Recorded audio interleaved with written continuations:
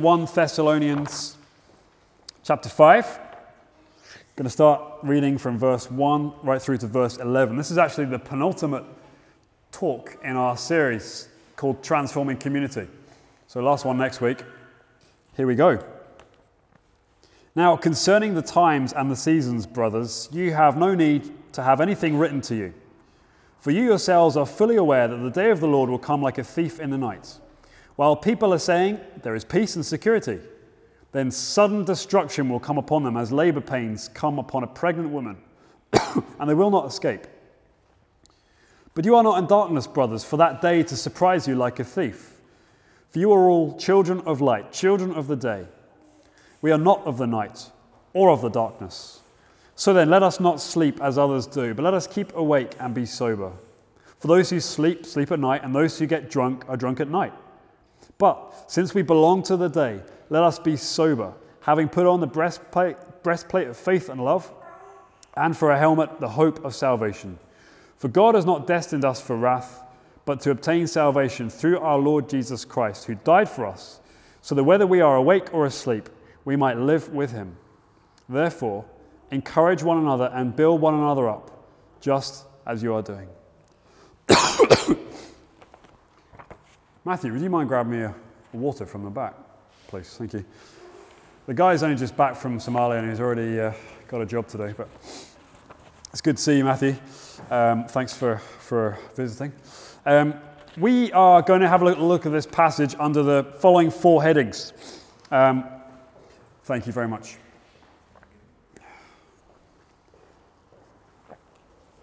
I don't know if you picked it up as we went through, but this text is all about this thing called the day of the Lord. And so we're going to think, first of all, about 2 mistakes that we can make as Christians, as a church, when it comes to our thinking about the day of the Lord. 2 mistakes, two lifestyles that we live in response to the day of the Lord. 2 experiences of the day of the Lord when it eventually comes. And finally, 2 ways that our understanding of the day of the Lord builds transforming community. So 2 mistakes, 2 lifestyles, 2 experiences, and 2 ways it builds our church. Last week we were reading about those who had died in Christ. Remember, there was this concern in the church that those who had died before Jesus came back would somehow lose out, that somehow he would forget about them. And so Paul sort of addressed that issue and said, no, the dead in Christ are not forgotten about. They are very much part of the return of Jesus when he comes back. In fact, they will be first. He'll raise them from the ground first. And so now Paul turns, this is a similar theme, but he then turns in his thinking and his writing to the current time. Now, what happens to those of us who are still alive right now? How do we respond then to the second coming of Jesus? So that's really the focus of these 11 verses we've just read. The day of the Lord. What is the day of the Lord? If you haven't heard that phrase or that term before, Paul uses it there in verse 2. The day of the Lord was something that was long in the minds of the Hebrew prophets from the 8th century BC, 800 years before Jesus, and then through the time of Jesus and even up to the time of the apostles and later on. The day of the Lord has been something that's been important for Jews and Christians forever, pretty much. What is the day of the Lord? It is the coming, the returning of God to his people. But it is a day when God, according to the prophets, visits his people, his world, in wrath and vengeance. He is going to come against all forms of evil. He is going to deal with all wrongdoing. We said in the Creed, don't know if you remember that line, he will come again to judge the living and the dead. And so that's a reference to the second coming of Jesus and what God will do at that time. And so for Christians, particularly, it is a great hope. The day of the Lord. We look forward to the day of the Lord with great hope. Righting of those wrongs. God will rid the world of evil for good. No suffering. You see in verses 1 and 2. This day of the Lord, it says, will come like a thief in the night. It will come suddenly, unexpectedly, like every thief in the night does come. And then in verse 3, the day of the Lord is like the onset of labor pains. Not only is the day of the Lord coming like a thief, it's sudden and unexpected, but it comes like labor pains at the end of pregnancy. It is inevitable. It's going to happen. That's the natural and final climax to being pregnant, is going through labor and giving birth. So the day of the Lord is sudden, it is unexpected, and yet it's inevitable. Absolutely, definitely will happen. There's no escape. And so according to Paul in these verses, there are two mistakes that we can make when it comes to our understanding, our thought about the day of the Lord. The first mistake we can make, number one, is that we can predict when it's going to happen. Or in other words, we can control it. I remember I was shopping a number of years ago in, I think it was Top Man. Are they still even going Top Man? I'm not sure. Yeah, they are. Well, when I was cool and trendy, back in my 20s, I was in Top Man, and there was a T-shirt that you could buy, and the picture was a picture of Jesus on the T-shirt, and underneath it said, "Jesus is coming, quick, look busy." And the idea is you can wear this and give your mates a good laugh or whatever. But, of course, the idea behind that was you can live pretty much any way you want just now, but when Jesus is coming, you can kind of guess it, you can clean up your act, you can live in a way that's going to get the thumbs up from Jesus. So the first mistake we can make is predict the day of the Lord. And many attempts at prediction have been noticed through history. You might be familiar with the name of a man called Harold Camping. He's dead now. He died at the age of 92 just a few years ago. But he made himself pretty famous and pretty rich by claiming to predict the day of the apocalypse, the day when the Lord is going to return and hellfire and brimstone is going to come down upon the world and that kind of thing. In 1994, he said at the time, with absolute confidence, the day and the month and obviously the year when the Lord was going to return. And then, of course, 1994 came and went, and Camping said, no, I made some mathematical errors in my calculations. I've revised it. I've gone back to the Bible. I've got my calculator out, etc. And it's now the 21st of May, 2011.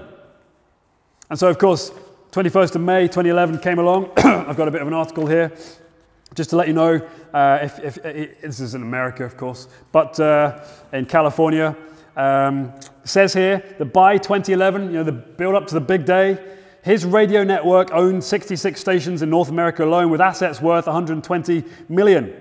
But it was all the odd behavior that happened up till the moment when Harold Camping predicted the end of the world. It said there, in America, people were said to have rushed into marriages.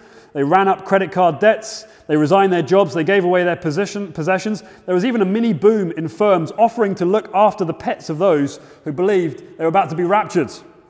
Others paid up to websites that would send out farewell letters to their friends and their relations left behind. In some cases, the reaction was more tragic. A mother in Palmdale, California, stabbed her 2 young daughters and cut her own throat to avoid the calamity. Fortunately, all survived. And so on and so forth. Then, of course, the 21st of May came along and went again. And that was pretty much the end of his enterprise. But the mistake that Camping makes is not reading these verses. You cannot predict the day of the Lord. But it's not just religious fundamentals who try and predict the end of the world as well. Scientists do it as well. They've been doing it from the time of the Enlightenment up until now. Whether it's the big rip theory, the big crunch theory, the big bounce theory, the big freeze theory, theories are discussed and replaced. This is how it's going to happen. This is when it's going to happen in so many years. But the point that Paul is making, it's not the religious fundamentalists who can work it out. It's not the scientific boffins who can work it out. The day of the Lord comes like a thief in the night, unexpected and sudden, and like labor pains. But look at verse 2. He writes to these Christians, these early Christians, and says, you yourselves are fully aware. This young group of believers already know this stuff. Don't predict it. You can't predict it, he says. The second mistake we can make then is in verse 3. We can deny it. Rubbish. Not happening. Look at verse 3. People are saying there is peace and security, and sudden destruction will come upon them. Peace and security. All is good. sigh of relief was almost palpable when the North Korean leader shook hands with the South Korean leader when they stepped across the border, hand in hand. The media went crazy, rolling back the threat of nuclear war. Relax. We have peace now. There is security in our world. We can just get on with living. The end of the world isn't just as close as we thought after all. All is well. But St. Paul says in these verses very clearly, both of those mistakes, whether it's predicting the end of the world or denying the end of the world, will affect the way that we live in the here and now. Either mistake will change the way we are living. And Paul says, if you either deny the day of the Lord or you think you can predict it's coming, he says, people who do that, who think like that, they are walking, they are living in darkness, they are asleep.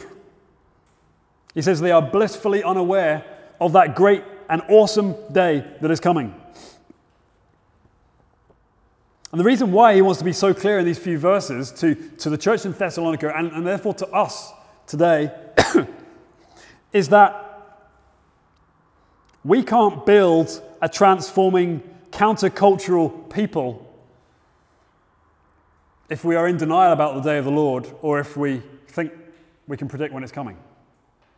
Because if we get our thoughts wrong about that final day that the Bible is so clear about, we will not live our faith giving our lives to one another. We will not lay our lives down for one another. We will not love. We will not sacrificially serve our city. See, all this is connected to, in some ways, our view of the end of the world, or lack of our view. So he's writing in here to say, let's not get caught in either extreme. Don't get caught up with the weirdo predictions from the religious fundamentalists on YouTube or the people with the PhDs after their names. But don't live your life in denial either. Two mistakes we can make. So that brings us then on to the next section here, two lifestyles that therefore flow out of our understanding of the day of the Lord. We see this in verses 4 right through to verse 8. Two lifestyles. Paul says to the church, the believers in Thessalonica, he says, not you. You are not in darkness, brothers and sisters, for that day to surprise you like a thief. For you are all children of light, children of the day. We are not of the night or of the darkness. See, what we believe about the day of the Lord determines how we live now. And that's true even if you don't believe about the day of the Lord, because it will shape how you're living now.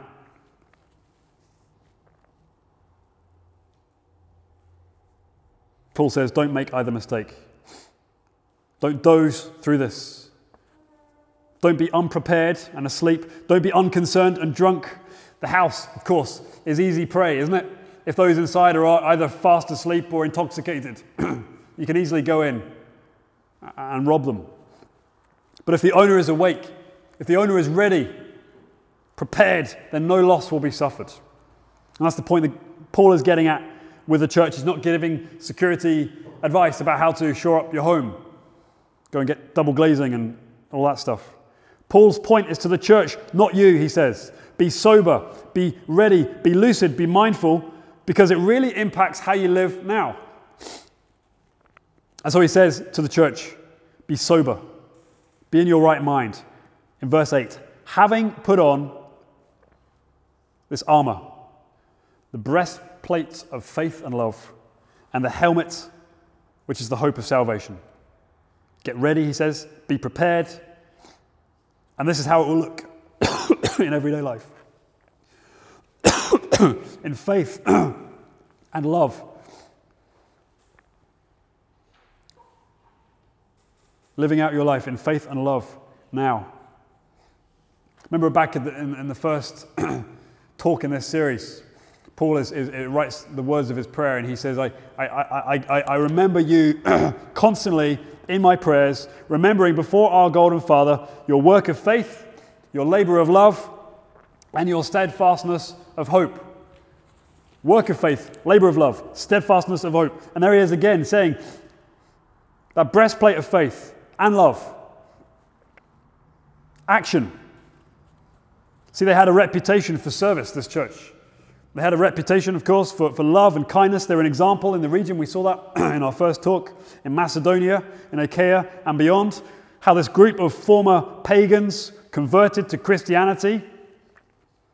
How they turned from idols to serve God. How they waited from his Son from heaven, Jesus, who delivers us from the wrath to come. You see, from very early on in their understanding of the gospel, in their receiving faith in Jesus, they had an understanding, a firm understanding of the day of the Lord. Their view of the day of the Lord affected their ethics. And they were renowned for their faith and their love. Their lifestyles. We saw a few weeks ago, Paul was calling for relational purity, a strong and sound work ethic in the church. All these things are connected to how we see the day of the Lord. The day of the Lord and how you understand it will have its impact in the present day through faith and love and acts of service and kindness. But also, he says, you put on the helmet of hope in the salvation of the Lord Jesus Christ, which is a future thing. Because the point with all this is the day of the Lord gives us hope for the future. Imagine looking with hope to this great and awesome day when Jesus returns to remove all evil and judge all sin and destroy all suffering.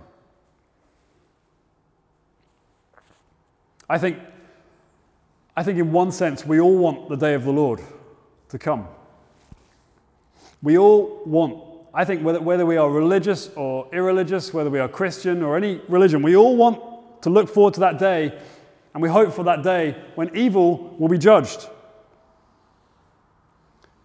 We don't want any waffle, any uncertainty. We want that day when everything that is evil will be shown for what it is and destroyed. Evil weeded out and dealt with. Nothing will go amiss. All wickedness identified and punished. All injustice that there has ever been crushed.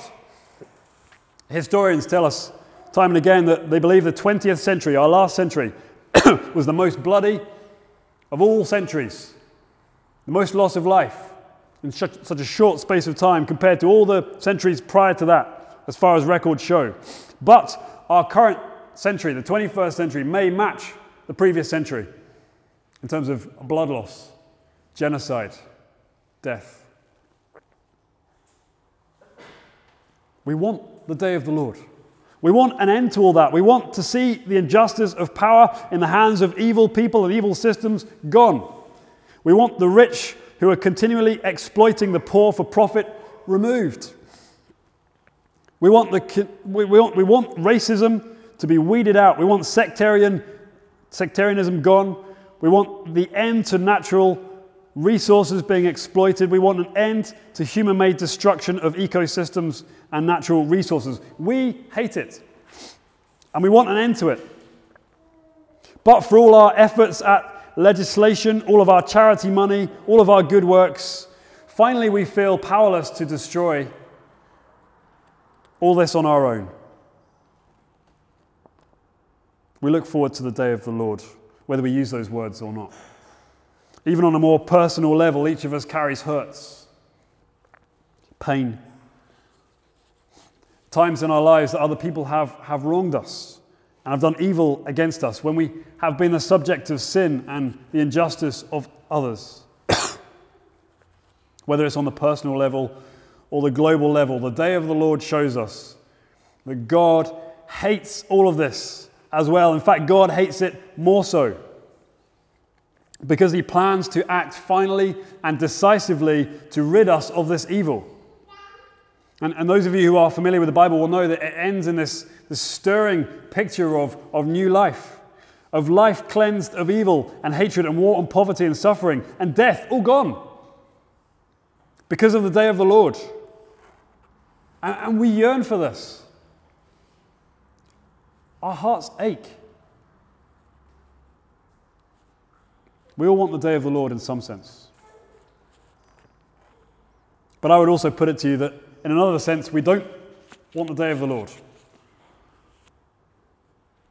Why do you think people make one of those two mistakes when it comes to our thoughts about the day of the Lord, either prediction or denial? Why do you think people make those mistakes? It's not because they are stupid. It's because they suspect that they themselves will not come off too well in the day of the Lord. In our honest moments, if the day of the Lord is for real, as Paul teaches, as Jesus affirms, in our honest moments, then we suspect that we will not come off too well ourselves. And the reason for that is we carry our own guilt. We may or may not have had a hand in genocide. We may or may not have participated in killing or other atrocities, but neither are we, each of us, completely free of this impulse. We have hatred in our hearts. We may harbor racism within us. We may have sectarian tendencies. We might turn our eyes away from the poor. We even look down on evildoers. We may not have the means or the motive or the opportunity to express what is deep down in our hearts. But it doesn't mean we're not free of guilt before God's perfect bar of justice. You never know. This might shudder to make you think of this, but if you lived in different circumstances, different times, maybe a different culture, different society that had different values, and you had different opportunities, who knows what we may be capable of? See, the problem with the day of the Lord is that all wrongdoing is crushed. All hatred is killed. And that includes any that is within you and any that's within me. So who wants the day of the Lord to come on them? You might want it to come on others, on those bad guys, on Hitler and Stalin and all those evil people, but not on me. I'm not so keen. But the resounding point is that the day of the Lord is cosmic.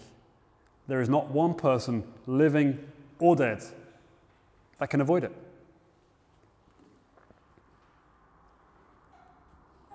So we've seen two mistakes we can make in our thinking about the day of the Lord. Two lifestyles that flow from our thinking of the day of the Lord. We want the day of the Lord, and we don't want it at the same time. And so two experiences of that final day when it happens. And by the way, when we say day, it doesn't necessarily mean that this is all going to happen in 24 hours. The time of the Lord, the moment of the Lord, the day of the Lord. So two experiences of that final day. Paul speaks to the Thessalonian church, these early Christians, that they might have the hope of salvation. That they might look forward to the day of the Lord. How is it possible for someone to look forward to this great and awful day of the Lord? How can God destroy all evil without destroying us? How can God kill hate without killing us? How can he crush injustice without crushing us? But see, verse 9, it speaks with such confidence. It says, "For God has not destined us for wrath," anger, "but to obtain salvation through our Lord Jesus Christ." Paul says to the church, you have been chosen. You have been predestined to avoid wrath and receive salvation. You see, this kind of teaching that we see here in other places in Scripture leaves people rightly questioning the whole thing. How can that be fair? How is it that God elects the good religious people for salvation where others get wrath and anger? I cannot believe in a God who does things like that. That just sounds so unfair to me. God of love. How is that loving? If that is your question, it's a good question. But also shows in some ways that you haven't understood the gospel. The Christian gospel, you see, we have to understand the Christian gospel is not fair. It is the reason why Paul can say that we're not chosen or destined for wrath is this. The reason he can say we're not chosen is this. In the gospel, we see that Jesus was chosen to receive wrath and punishment. That's how you can have confidence, he says. St. Peter, one of the other apostles and Bible writers, says this. 1 Peter 1, he says, Jesus was, chosen before the foundation of the world to die. Jesus, in other words, was chosen to face the day of the Lord before the foundations of the world. I mean, philosophically, that is really hard to understand. Somehow or other, before you and I and anything else was ever created, Jesus was chosen for wrath. He was elected for wrath. But that is the reason that you were not chosen for wrath. Jesus was. And this is what happened at the cross. You see, on the cross, Jesus went through his own personal day of the Lord. It came down upon him. The Son of God, from all eternity past, went through his own day of the Lord. The God of justice came down against injustice when he came down upon his Son as he died on the cross. God's hatred against evil was poured out on Jesus when he died on the cross. But see, the key in all this is in verse 10. Obtain salvation through our Lord Jesus Christ, verse 10, who died for us. See, the perfect, just, righteous wrath and fury of God against all evil, all sin, all injustice that should have been stored up for us at the day of the Lord. Instead, says Paul, it was poured out onto Jesus Christ for us. The sword of God's justice fell on Christ so that the grace of God's favor might fall on us. Jesus, in other words, faced the storm alone so that we could walk right through the storm on the day of the Lord. That's how we can have hope. So no, the gospel is not fair. We do not get what we deserve. And that's why it's good news. The gospel of Jesus is amazing, it is awe-inspiring, and it is transforming, because when you see what Jesus has done for you, because of the great love of God for you, when you see that, it melts your heart. Isaac Watts, the great hymn writer, said, when he looked to the cross of Jesus Christ, love so amazing, so divine, demands my soul, my life, my all. See, when you look at Jesus, when you realize he went through that day so that you don't have to, so that you can have this great hope, it destroys your hatred. It dissolves your bitterness. There's no place for malice or anger when someone sees what Jesus has done for them. If you don't trust Christ, you have no hope, frankly, on the day of the Lord.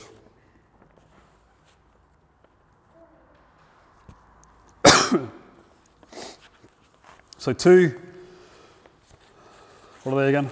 2 mistakes, 2 lifestyles, 2 experiences, and finally 2 ways this stuff that we're learning here builds transforming community. Sometimes it's just weird and odd talking about the day of the Lord and the end of the world and Jesus coming and fury and wrath and all that stuff. But Paul is keen to point out in all these verses and all this teaching that it has effect now, today. And so he says in verse 11 to the church, therefore encourage one another and build one another up, just as you are doing. This stuff we're to read and be transformed by, but use it, he says, work it into one another and use it to build one another up. Encourage one another. Church, this is our hope. And this stuff, according to that verse there, builds transforming community here at Foundation Church. And so we work it, among other things, into the very fabric of who we are and what we are.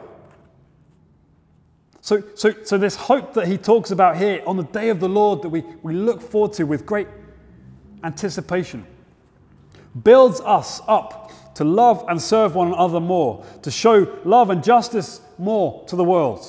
It gives us motivation to fight against injustice now, knowing that God's heart is for the justice for the poor and for the vulnerable. That's one of the reasons, by the way, why we partner with International Justice Mission, the largest anti-slavery organization in the world, run by Christian lawyers and support workers who obtain justice for those who do not have it in countries that don't have firm and strong legal systems.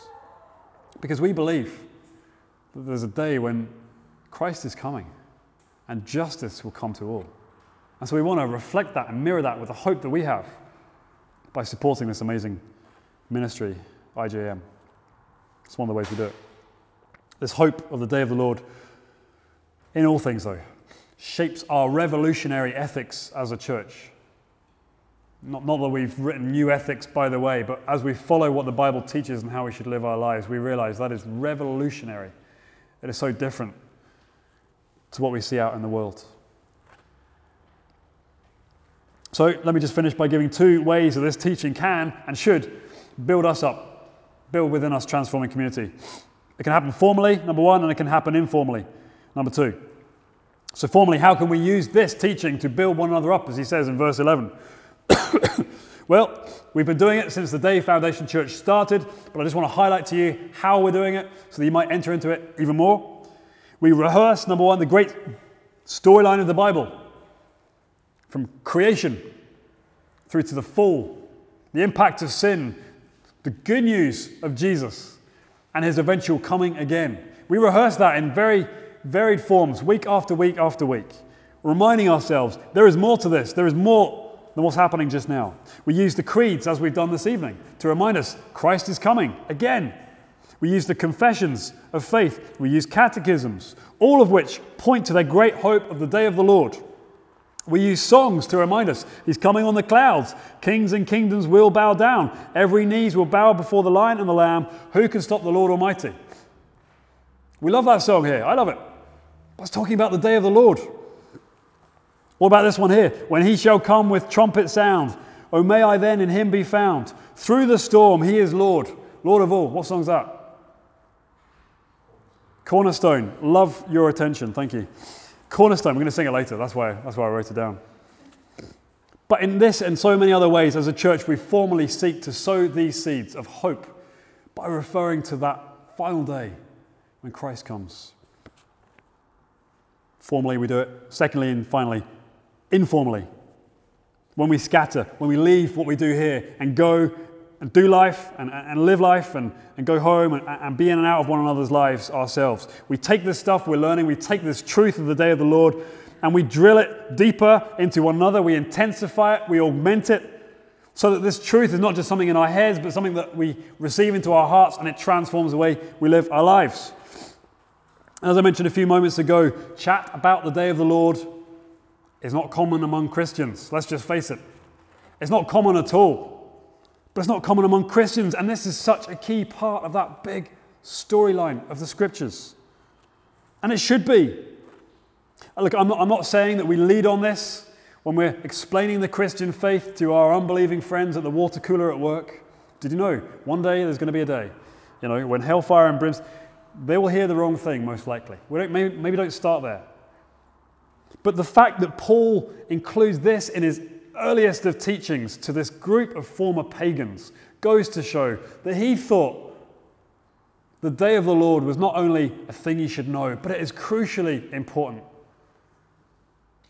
in forming our awareness of ourselves and our lives lived day by day. And so it should be important for us. It should be part of our evangelism. It should be definitely part of our discipleship. These one another components that we're building up more and more. It means that we encourage and exhort each other in our behaviors, in our attitudes, in our ethics. It is part of our discipleship arsenal of encouragement. Are you depressed? He is coming. Are you dissatisfied with the situation in the world? He is coming. Are you losing interest in faithfully and passionately serving Jesus? He is coming. Are you wandering away from revolutionary Christian living? He is coming. Are you feeling lackluster towards evangelism? He is coming. Therefore, encourage one another and build one another up, just as you are doing. Let's pray.